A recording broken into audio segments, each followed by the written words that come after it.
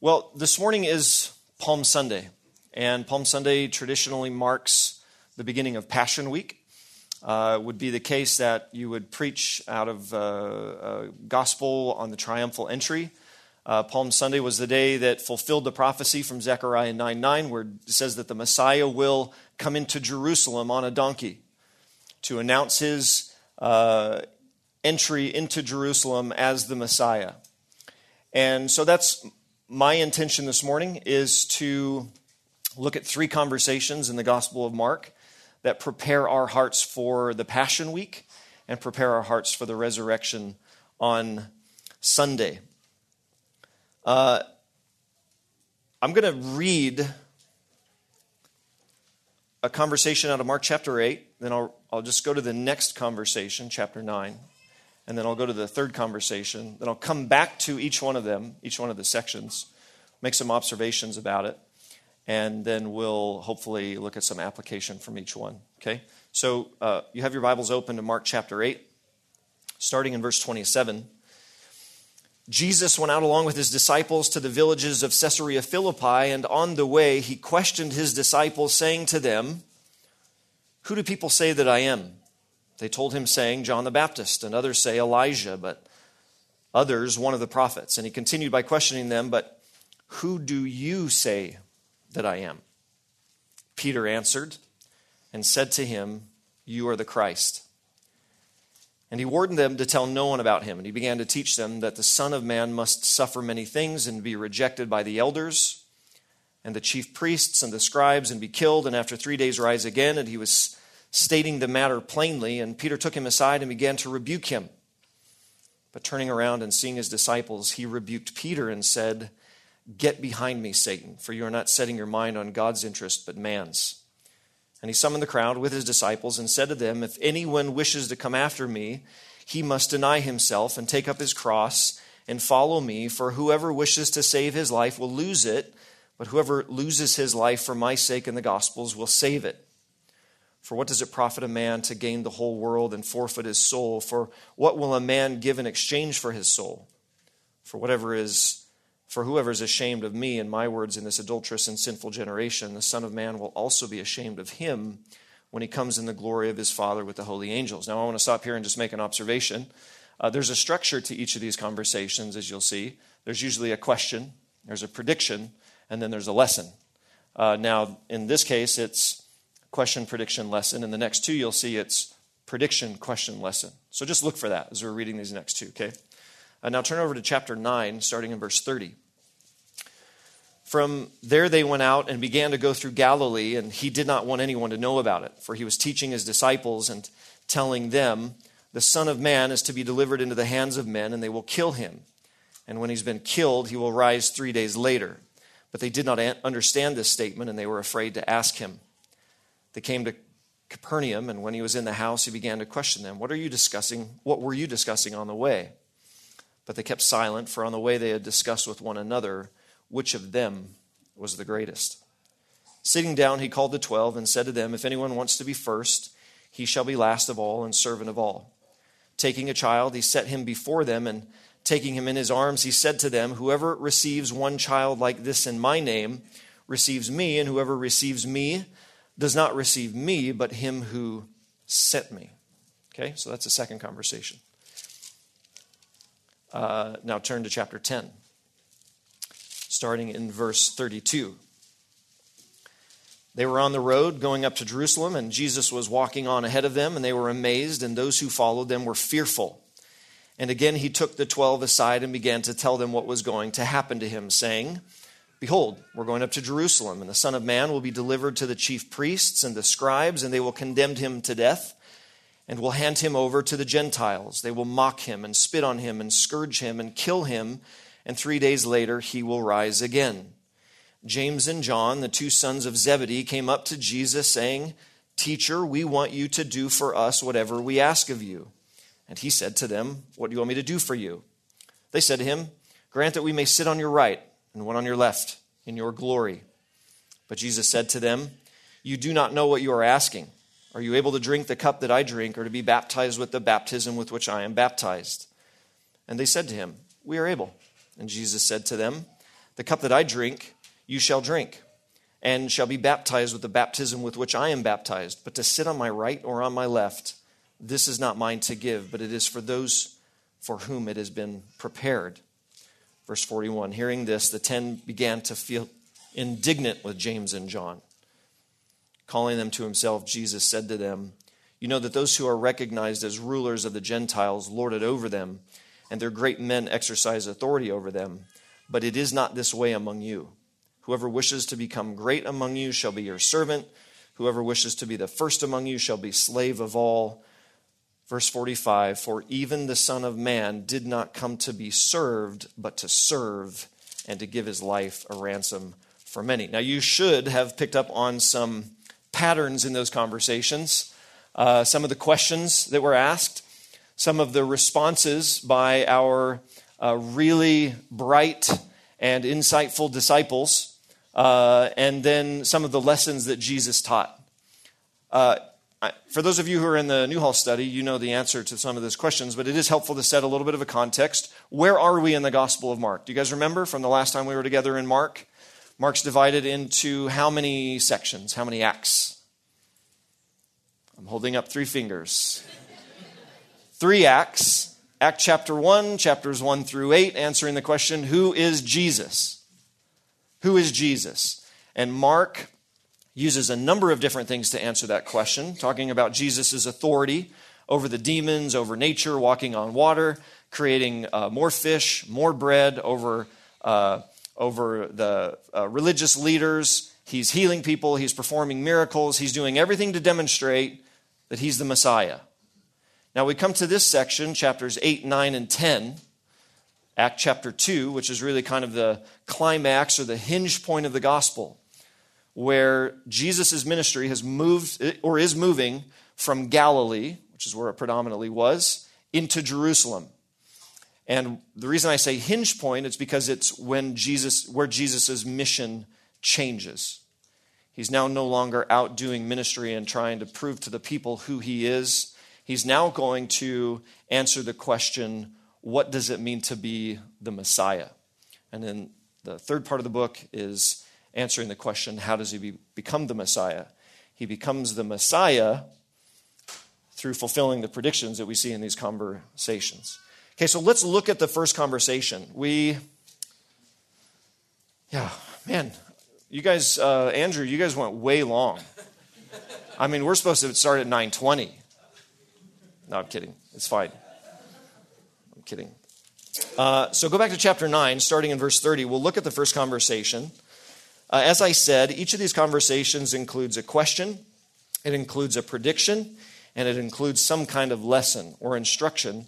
And then I'm going to try and tie a bow on it at the end with some application.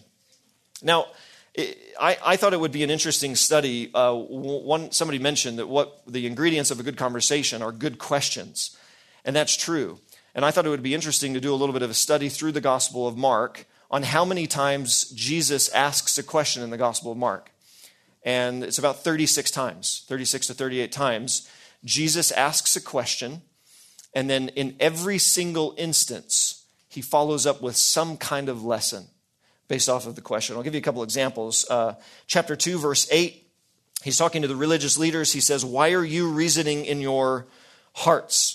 And then he goes on to teach them a lesson about the nature of the Messiah and who he is and what he does. Chapter 3, he says, how can Satan cast out Satan? And he goes on to teach a lesson about who he is and why he came.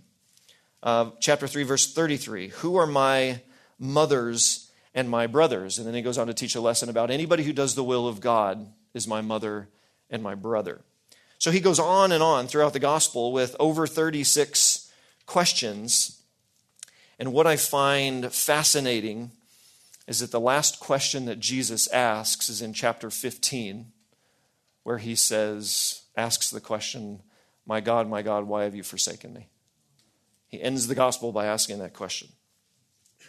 Now, somebody made a point. I don't see them here this morning. I was just going to point this out. This was an observation. Somebody asked the question last week, why didn't Jesus instantly heal the blind man in Mark chapter 8. And if you'll notice as we go through this, these conversations, conversation 1, 2, 3, 8, 9, 10, are sandwiched, not in a literary sandwich, a Markan sandwich, but just, figurative speech sandwich. Sandwiched between two blind men.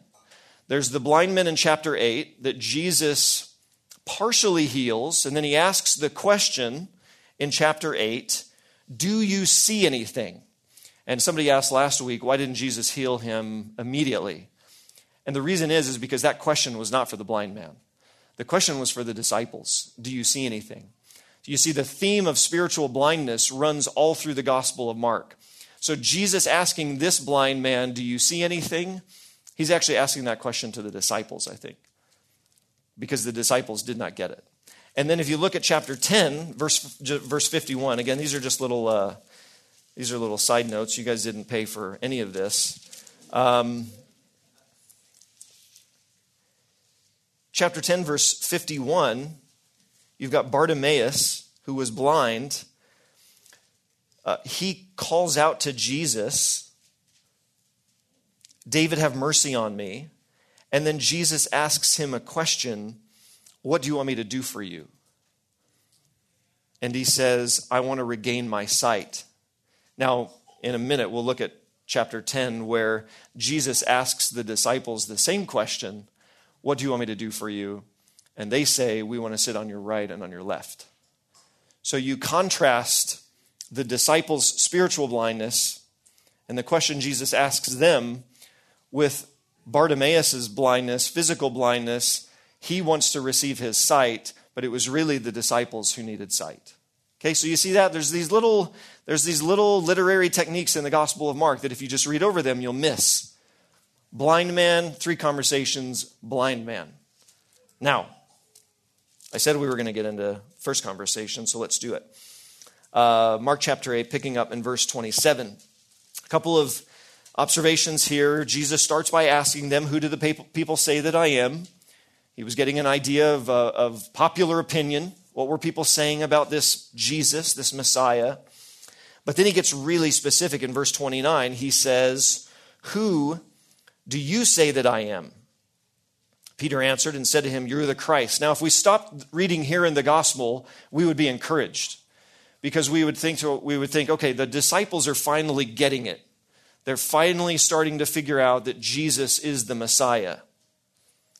But unfortunately, we keep reading, and it says, he warned them to tell no one, and he began to teach them that the Son of Man must suffer many things and be rejected by the elders and the chief priests and the scribes and be killed, and after 3 days rise again. And he was stating the matter plainly, meaning it wasn't using parables like he was in chapter 4. And what does Peter do? Peter takes him aside and rebukes him. Okay, so now we're not encouraged anymore. We were encouraged because we thought, okay, Peter's getting it. Jesus now gives the predicts his death. And Peter is appalled at the idea that the Messiah would actually be rejected, would suffer, would ultimately hang on a cross. And then they were certainly not clear on this idea of him being raised again in 3 days. The disciples were slow learners. Let's just say that.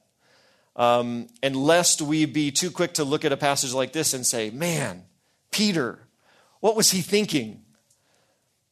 Let's just stop and be careful for a minute because I think we're slow learners. I know I'm a slow learner. Anybody remember the 1970s running phenom Steve Prefontaine? Anybody remember that name? Steve Prefontaine. He went to the Olympics in 1972. He created what was called the runner's boom of the 1970s. He was from Eugene, Oregon. Tragically, he passed away when he was 24 in an auto accident. But he was a phenomenal runner. He set records in events from 2,000 to 10,000 meters. Is that right? I'm looking at you guys here for some head knobs, 2,000 to 10,000 meters. Now listen, I'm not saying you guys are slow learners, okay? I'm not equating slow learner to running. I'm just using Steve Prefontaine as an illustration here. But Steve Prefontaine has a quote where he says, kids made fun of me because I was a slow learner. But then he says this, and I think it's fascinating. But running gave me confidence. Running gave me confidence. Now, I don't know about you guys. Running doesn't give me confidence. Maybe it gives you guys over here confidence. When you turn 40 and the metabolism downshifts, running does not give you confidence. But here's what's interesting about that. Running gives me confidence. I couldn't help when I read that quote think about Hebrews chapter 12, right? Hebrews 12. Turn over there. Hebrews 12:1.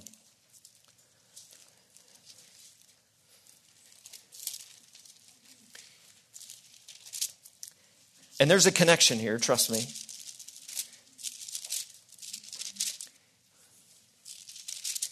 Hebrews 12, therefore, since we have so great a cloud of witnesses surrounding us, let us also lay aside every encumbrance and the sin which so easily entangles us, and let us run with endurance the race that is set before us.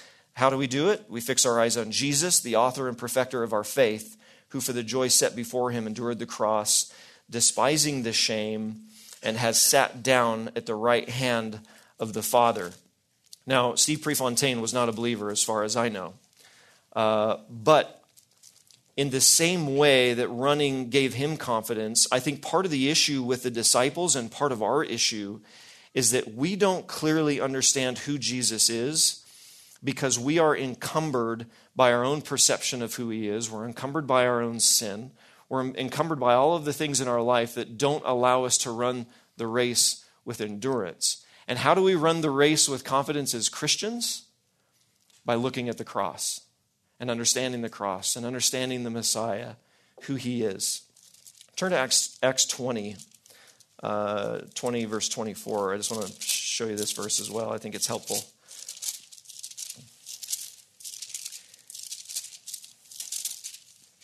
Acts 20:24 says, and this is Paul at the end of his ministry writing a farewell to the church in Ephesus. He says, but I do not consider my life any account as dear to myself, though, so that I may finish my course, or another word for that is race, so that I may finish my race in the ministry which I received from the Lord Jesus to testify solemnly of the gospel of the grace of God. Now, here is interesting, and I think it connects to the instruction part of chapter 8. What does he say? He says, I do not consider my life any account as dear to myself. See, the problem with the disciples and the problem with us is that we're too concerned about our own self-preservation. We can't get out of our own way to understand the implications of the cross and the gospel and the Messiah. So it goes on. Go back to chapter 8, verse 31. It says that he began to teach them that the Son of Man must suffer many things, be rejected by the elders and the chief priests and the scribes, and be killed, and after 3 days rise again. A couple notes there. That word must, okay? In the Greek, it's day, it's necessary, it's the idea of compulsion. See, Jesus didn't have the option of suffering. Jesus was required to suffer because he had to fulfill the scriptures, and the only way that he could provide a means of salvation for us was by suffering, by being rejected, by being killed, and by being raised again on the third day. Verse 32, he was stating the matter plainly. Peter took him aside, began to rebuke him, and then here Jesus now starts to teach them a lesson. But turning around and seeing his disciples, he rebuked Peter and said, get behind me, Satan, for you are not setting your mind on God's interest, but on man's. What does that remind you of, that section? Get behind me, Satan. Where do we see that in the Gospels? Where'd that? The temptation of Jesus in the wilderness. And why do you think Jesus is making that? Why do you think Mark's making that connection? What was Satan trying to get Jesus to do? Get him off course, right? Get him off mission. And it's why Jesus rebukes Peter and says, get behind me, Satan, for you're not setting your mind on God's interest, but on man's. See, Peter didn't understand who the Messiah was. He didn't understand what Jesus' mission was. And so he's trying to get Jesus off mission.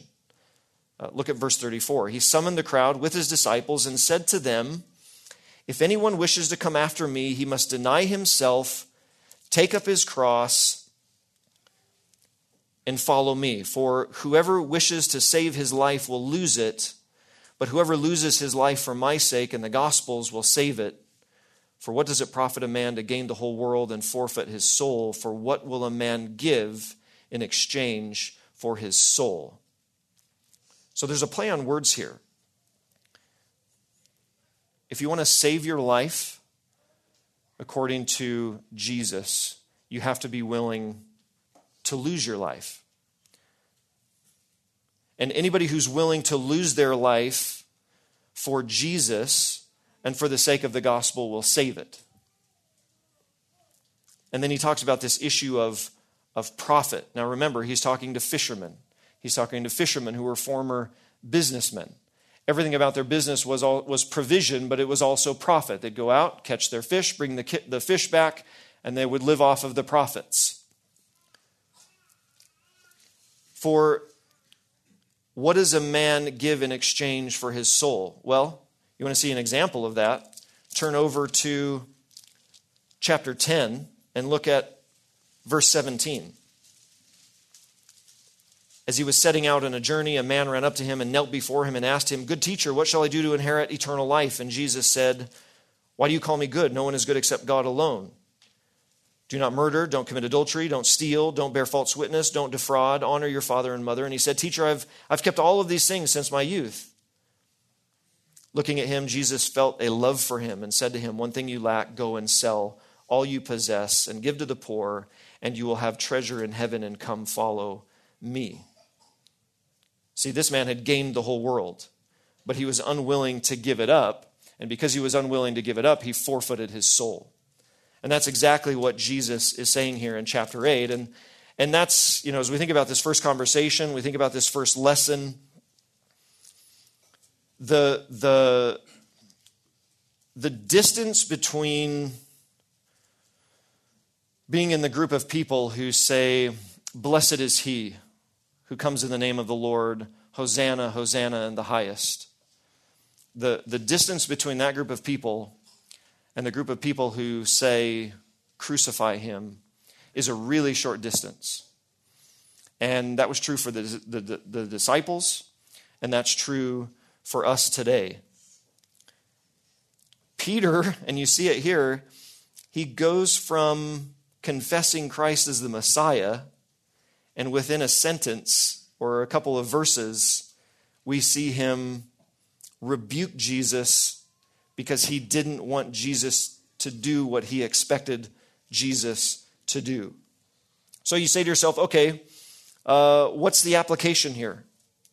What's the application? Well, the application is when Jesus asks you the question, "Who do you say that I am?"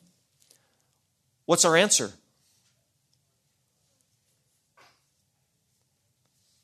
Who is Jesus? Who do you think Jesus is? What's your perception of Jesus? What's your expectation of Jesus?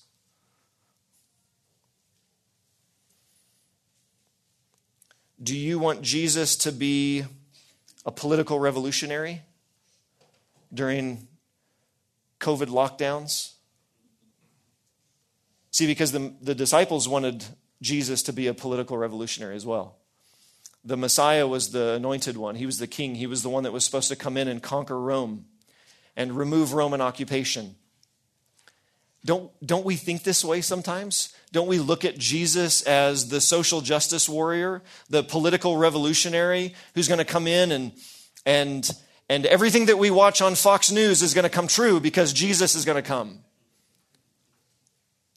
That's not what discipleship is. That's not what the gospel is about. The gospel is about dying to ourself. When it says that, "Are you willing to pick up your cross?" The idea is that the vertical portion of the cross was already in the ground. It was already there waiting for you. And what a convict would do is he would carry the horizontal portion of the cross on his shoulder. And he would carry it to the vertical portion of the cross and be willing to die on the cross Now, for the convict, he had no choice. It was his punishment. But what Jesus is saying to us today, are you willing to pick up the vertical portion of your cross, die to yourself? Luke's gospel says die to yourself daily, understanding who Jesus is and why he came. Are you willing to die to yourself, give up all of your expectations, give up all of your preferences, and follow me? See, true discipleship is not self-preservation. And that's how we live. We do everything we can for self-preservation. True discipleship is self-denial. And that's the lesson here from this first conversation. Jesus is saying, you have to understand who I am. And when you truly understand who I am and why I came, then you have to live for me. And if you're going to live for me, you have to deny yourself, take up your cross, and follow me. Now let's look at the second conversation. Jennifer, I'm sorry, there's no funny stuff in these conversations.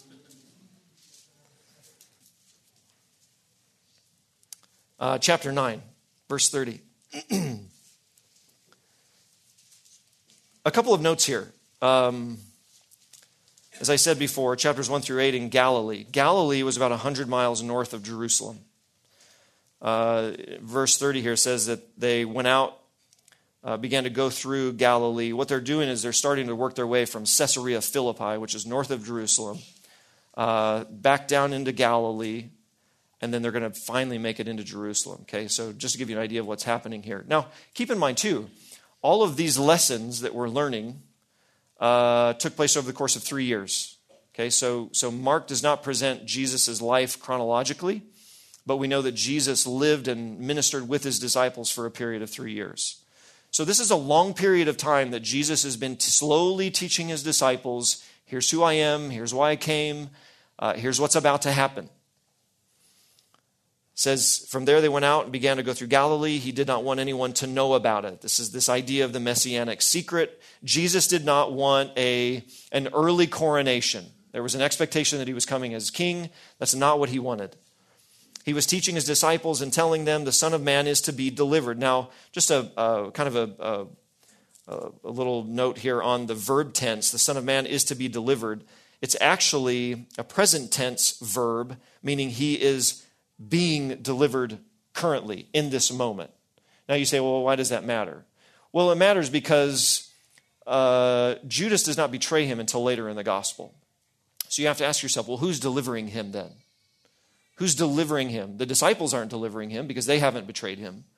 So if he is being delivered now, who's delivering him into the hands of the disciples, the hands of men? Who's the one delivering him? God, right? This was preordained. This is something that God said this is going to happen. I'm going to deliver him over to the hands of men. They'll kill him. When he's been killed, he will arise 3 days later. So again, we see the prediction. It says in verse 32, but they did not understand this statement, and they were afraid to ask him.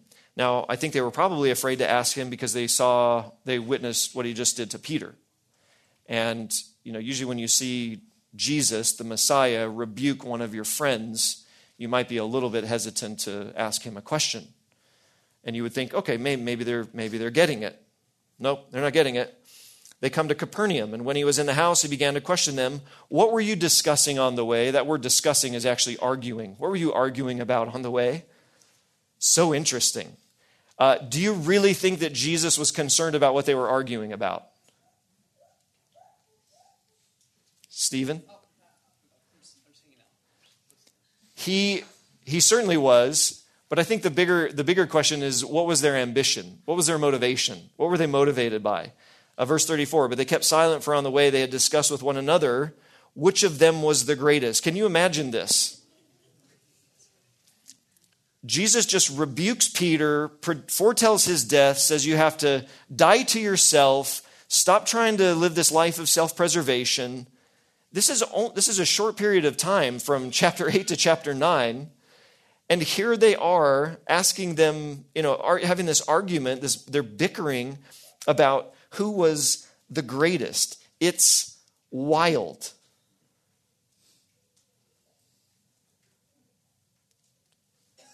And so what does he do? He says, verse 35, sitting down, he called the 12, said to them, if anyone wants to be first, he shall be last of all and servant of all. So here we have Jesus, whose eyes are fixed on the cross. All he can think about is getting to Jerusalem. He's fixed on the cross, and you've got these disciples that are concerned about status. The paradox here is incredible. Jesus fixed on the cross, the disciples worried about status. Jesus facing rejection and death, and the disciples are worried about upward movement. And then he uses an object lesson, verse 36, taking a child he set before him, and taking him in his arms, he said to them, whoever receives one child like this in my name receives me, and whoever receives me does not receive me, but him who sent me. See, children during this time did not have the, let's just say that there was not much child-centered parenting during this time, okay? Jesus did not have the status and significance in the family unit that we give children today. It was very much the case there to be seen and not heard. And Jesus is using a child as an object lesson to show that if you have the humility of a child, if you seek after the insignificance of a child, then you receive a child like this in my name receives me, and whoever receives me does not receive me, but him who sent me.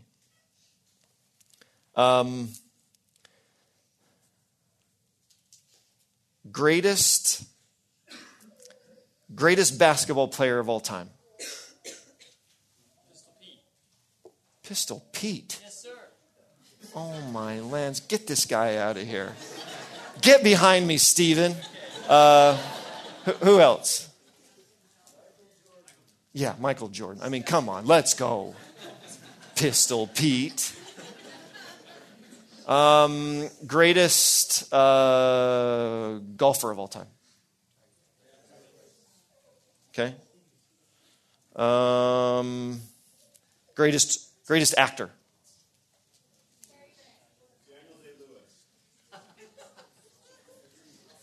Daniel Day-Lewis. Is that the Last of the Mohicans guy? Huh.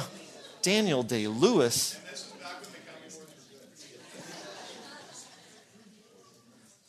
All right. Greatest president.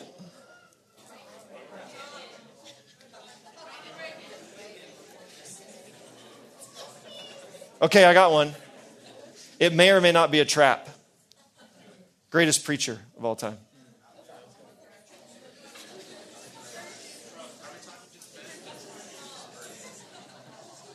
Yeah, you guys fell for it. It was a trap. It's a trap! Admiral Akbar. You got Akbar'd. The greatest preacher of all time. Thank you, Jennifer. Okay, but isn't that how we live our life? We live our life always bickering, always arguing about who's the goat. Who's the goat? And we do it in every area of our life. Who's the greatest? And you have to stop and ask yourself a question. Why? What is it in our heart that's always jockeying, always posturing to figure out, not only looking out at the world and say, okay, who's the greatest in the world? But we do it in our own life. We're always posturing. We're always jockeying for position. We don't want to be last. If I ask the question, who in here wants to be last? Nobody wants to be last. We want to be first. We want to be the best. We want to be the greatest. We want to have the status. True discipleship demands service, not status. You want to be a true follower of Christ? You need to be willing to serve. And it's one of the things that I love about Grace Church. It's one of the things that I love about Steadfast, about Newhall Bible Study, is there is such an eagerness and willingness to serve in this church. People do it joyfully. They do it sacrificially. But if we're not careful, even in our service, we can try and find status. Even in our service, we can posture and jockey. We want to be the lowest. We want to be proud about our humility. And Jesus says that if you want to be first, you have to be last. So we've seen the first conversation. True discipleship demands self-denial, not self-preservation. The second conversation, true discipleship demands service, not status. And then let's look at this third conversation. Yeah, I wrote a little asterisk, uncrucified ambition. Uncrucified ambition. See, part of self-denial, and I don't know if this was Mark's intention, but you have to read these conversations and think, okay, part of self-denial means we have to crucify ungodly ambition in our life. We constantly are trying to put to death that ambition in our heart that's jockeying for status. And the way we do it, the way we fight against it, is we put our heads down and we serve. Okay, conversation 3, chapter 10. Chapter 10, verse 32. They were on the road going up to Jerusalem, and Jesus was walking on ahead of them, and they were amazed, and those who followed were fearful. It's interesting. They were amazed. Why do you think they were amazed? What were they amazed about?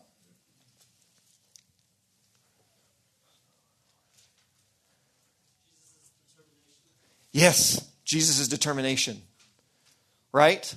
So they've been pushing against this thing. No, Jesus, we can't do that. That's not what it means to be the Messiah. You can't die. You can't die. Like, hey, guys. Hey, who do you think's the greatest? James, John? Like, oh yeah. Hey, no, Jesus, you can't do that. You can't go to Jerusalem. We need you to be the Messiah, the King. And it just says that Jesus his mind is made up. It says there in the ESV, do you guys have the ESV? I think it says that, it starts out by saying see. Does it? What does it say in the ESV? What is it? Somebody's got it. Anybody have an ESV? Everybody's using the LSB. It starts out see. Like, look at this. Jesus is determined. He's going to Jerusalem whether you guys like it or not. And they become more fearful. And again, he took the 12 aside and began to tell them what was going to happen. So here we have another prediction. Each prediction is a little bit nuanced. Behold, and this one is more nuanced. Behold, we're going up to Jerusalem. The Son of Man will be delivered to the chief priests and the scribes, and they will condemn him to death. We know this. We've heard this before. And will hand him over to the Gentiles. We have not heard this before. What does that mean, hand him over to the Gentiles? Well, it means that he's going to be handed over to the Romans. And he's going to suffer a Roman execution. And it also means for a Jewish man to be taken out of the Jewish system and handed over to the Gentiles to be crucified is the ultimate form of rejection. Some commentators make the reference back to Deuteronomy in the Old Testament with the scapegoat. There were two goats. There was a goat that was killed for the sacrifices, and then there was a goat that took the rest of the sin and was sent outside of the camp. He didn't get any part of the Jewish sacrificial system. He was outside the camp. And that's kind of the idea here with Jesus. When it says that he's going to be handed over to the Gentiles, it's going to be the ultimate form of rejection. He's going to be the scapegoat that will be completely sent outside of the camp. Verse 34, they will mock him and spit on him and scourge him and kill him, and 3 days later he will rise again. Turn over to chapter 14. I just want you to see some of these.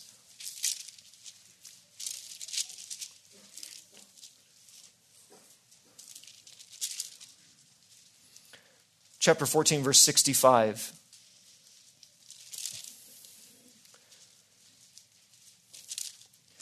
Some began to spit at him and blindfold him, and to beat him with their fists and say to him, prophesy.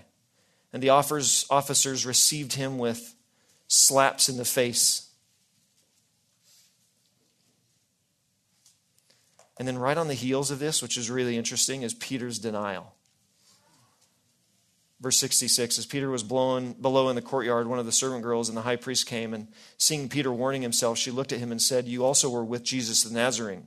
But he denied it, saying, I neither know nor understand what you're talking about. The servant girl saw him and began once more to say to the bystanders, this is one of them. And she said, surely you are one of them, for you're a Galilean too. He began to curse and swear, I do not know this man you are talking about. The irony here that Peter would be the one to ultimately deny him 3 times. And Jesus says in chapter 8, if anyone wants to follow after me, he must deny himself. You see, self-denial in Mark chapter 8 is not talking about giving up chocolate for Lent. It's not talking about 40 days of cleaning out your garage. There's a whole Facebook page for sacrifices for Lent. 40 days of cleaning out your garage.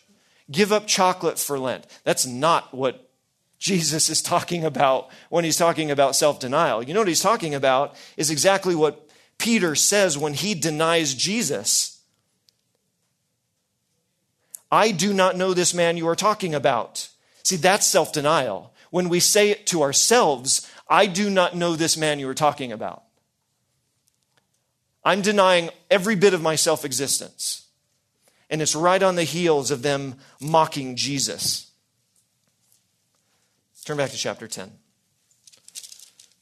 Where are we? What just happened? 5 minutes. Here we go.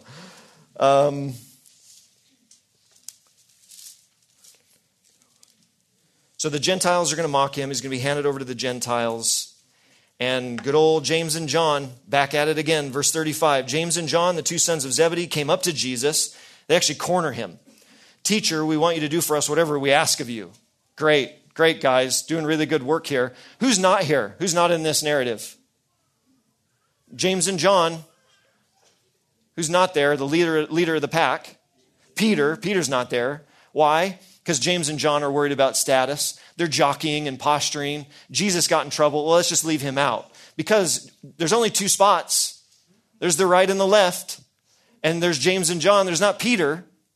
And what do they ask for? Oh, we want you to do for us what we ask. What do you want me to do? Well, we want to sit on your right and on your left. We want your glory. And Jesus said to them, you don't know what you're asking. Are you able to drink the cup that I drink or to be baptized with the baptism with which I am baptized? They said to him, we're able. And Jesus said to them, the cup that I drink you shall drink, and you shall be baptized with the baptism with which I am baptized. And then let's go on to the lesson. The 10 get indignant because they're like, guys, come on. Go on to the lesson. He said to them, you know that those who are recognized as the rulers of the Gentiles lord it over them, and their great men exercise authority over them. But it is not this way among you. But whoever wishes to become great among you shall be your servant, and whoever wishes to be first among you shall be slave of all. For even the Son of Man did not come to serve, but to be served and give his life a ransom for many. There's a famous Churchill account where Winston is with one of his servants, and Winston was not talking very nice to the servant, kind of lashed out at the servant. So the servant lashes back out at Winston Churchill. And Winston says, how dare you talk to me that way? And the servant says, well, that's how you talk to me. And Churchill says, oh, but I am a great man. See, Winston Churchill was lording it over like a Gentile. And what Jesus is saying here is you can't act that way. You don't get to act that way. You want to be first? You want to be great? Then be your servant. But see, our tendency in these last couple of minutes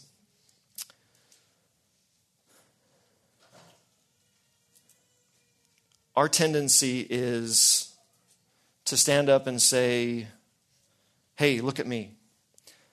And we see it all the time. And I want to be careful here because I don't want to question motive. But let me give you an illustration of this. If I handed my phone to Daniel, right? Said, Daniel, hey, while I'm up here preaching this morning, would you take a picture of me? Take a picture of me while I'm preaching. And then I slid into the IG and posted that picture. And I posted a picture of myself. So grateful for the opportunity to preach in Steadfast this morning. Left it there. And then I get on Twitter. You know, I heard Elon Musk has got a 9% stake in Twitter. Well, he's trying to buy YouTube and Facebook as well. He's going to start a new company. He's going to call it YouTwitFace.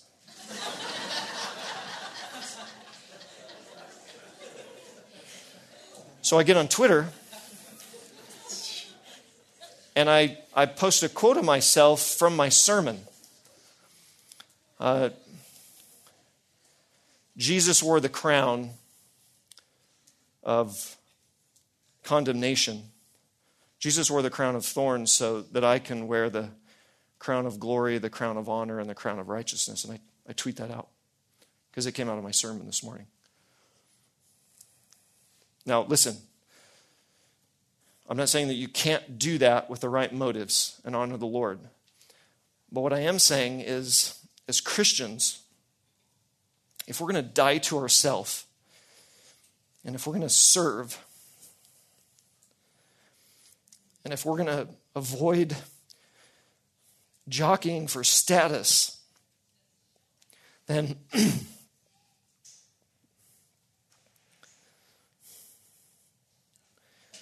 we can't stand up and say, hey, look at me. When Jesus hangs on the cross and says, my God, why have you forsaken me?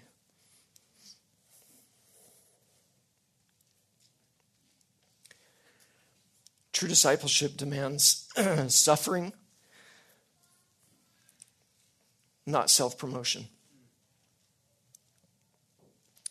So conversation 1, true discipleship demands self-denial, not self-preservation. Conversation 2, true discipleship demands service, not status. Conversation 3, true discipleship demands suffering, not self-promotion.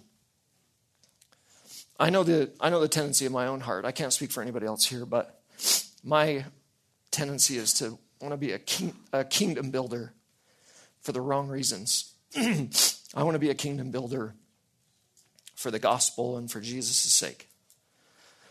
I wasn't planning on that, so let's just wrap it up there. We've been included in 3 unbelievable conversations this morning.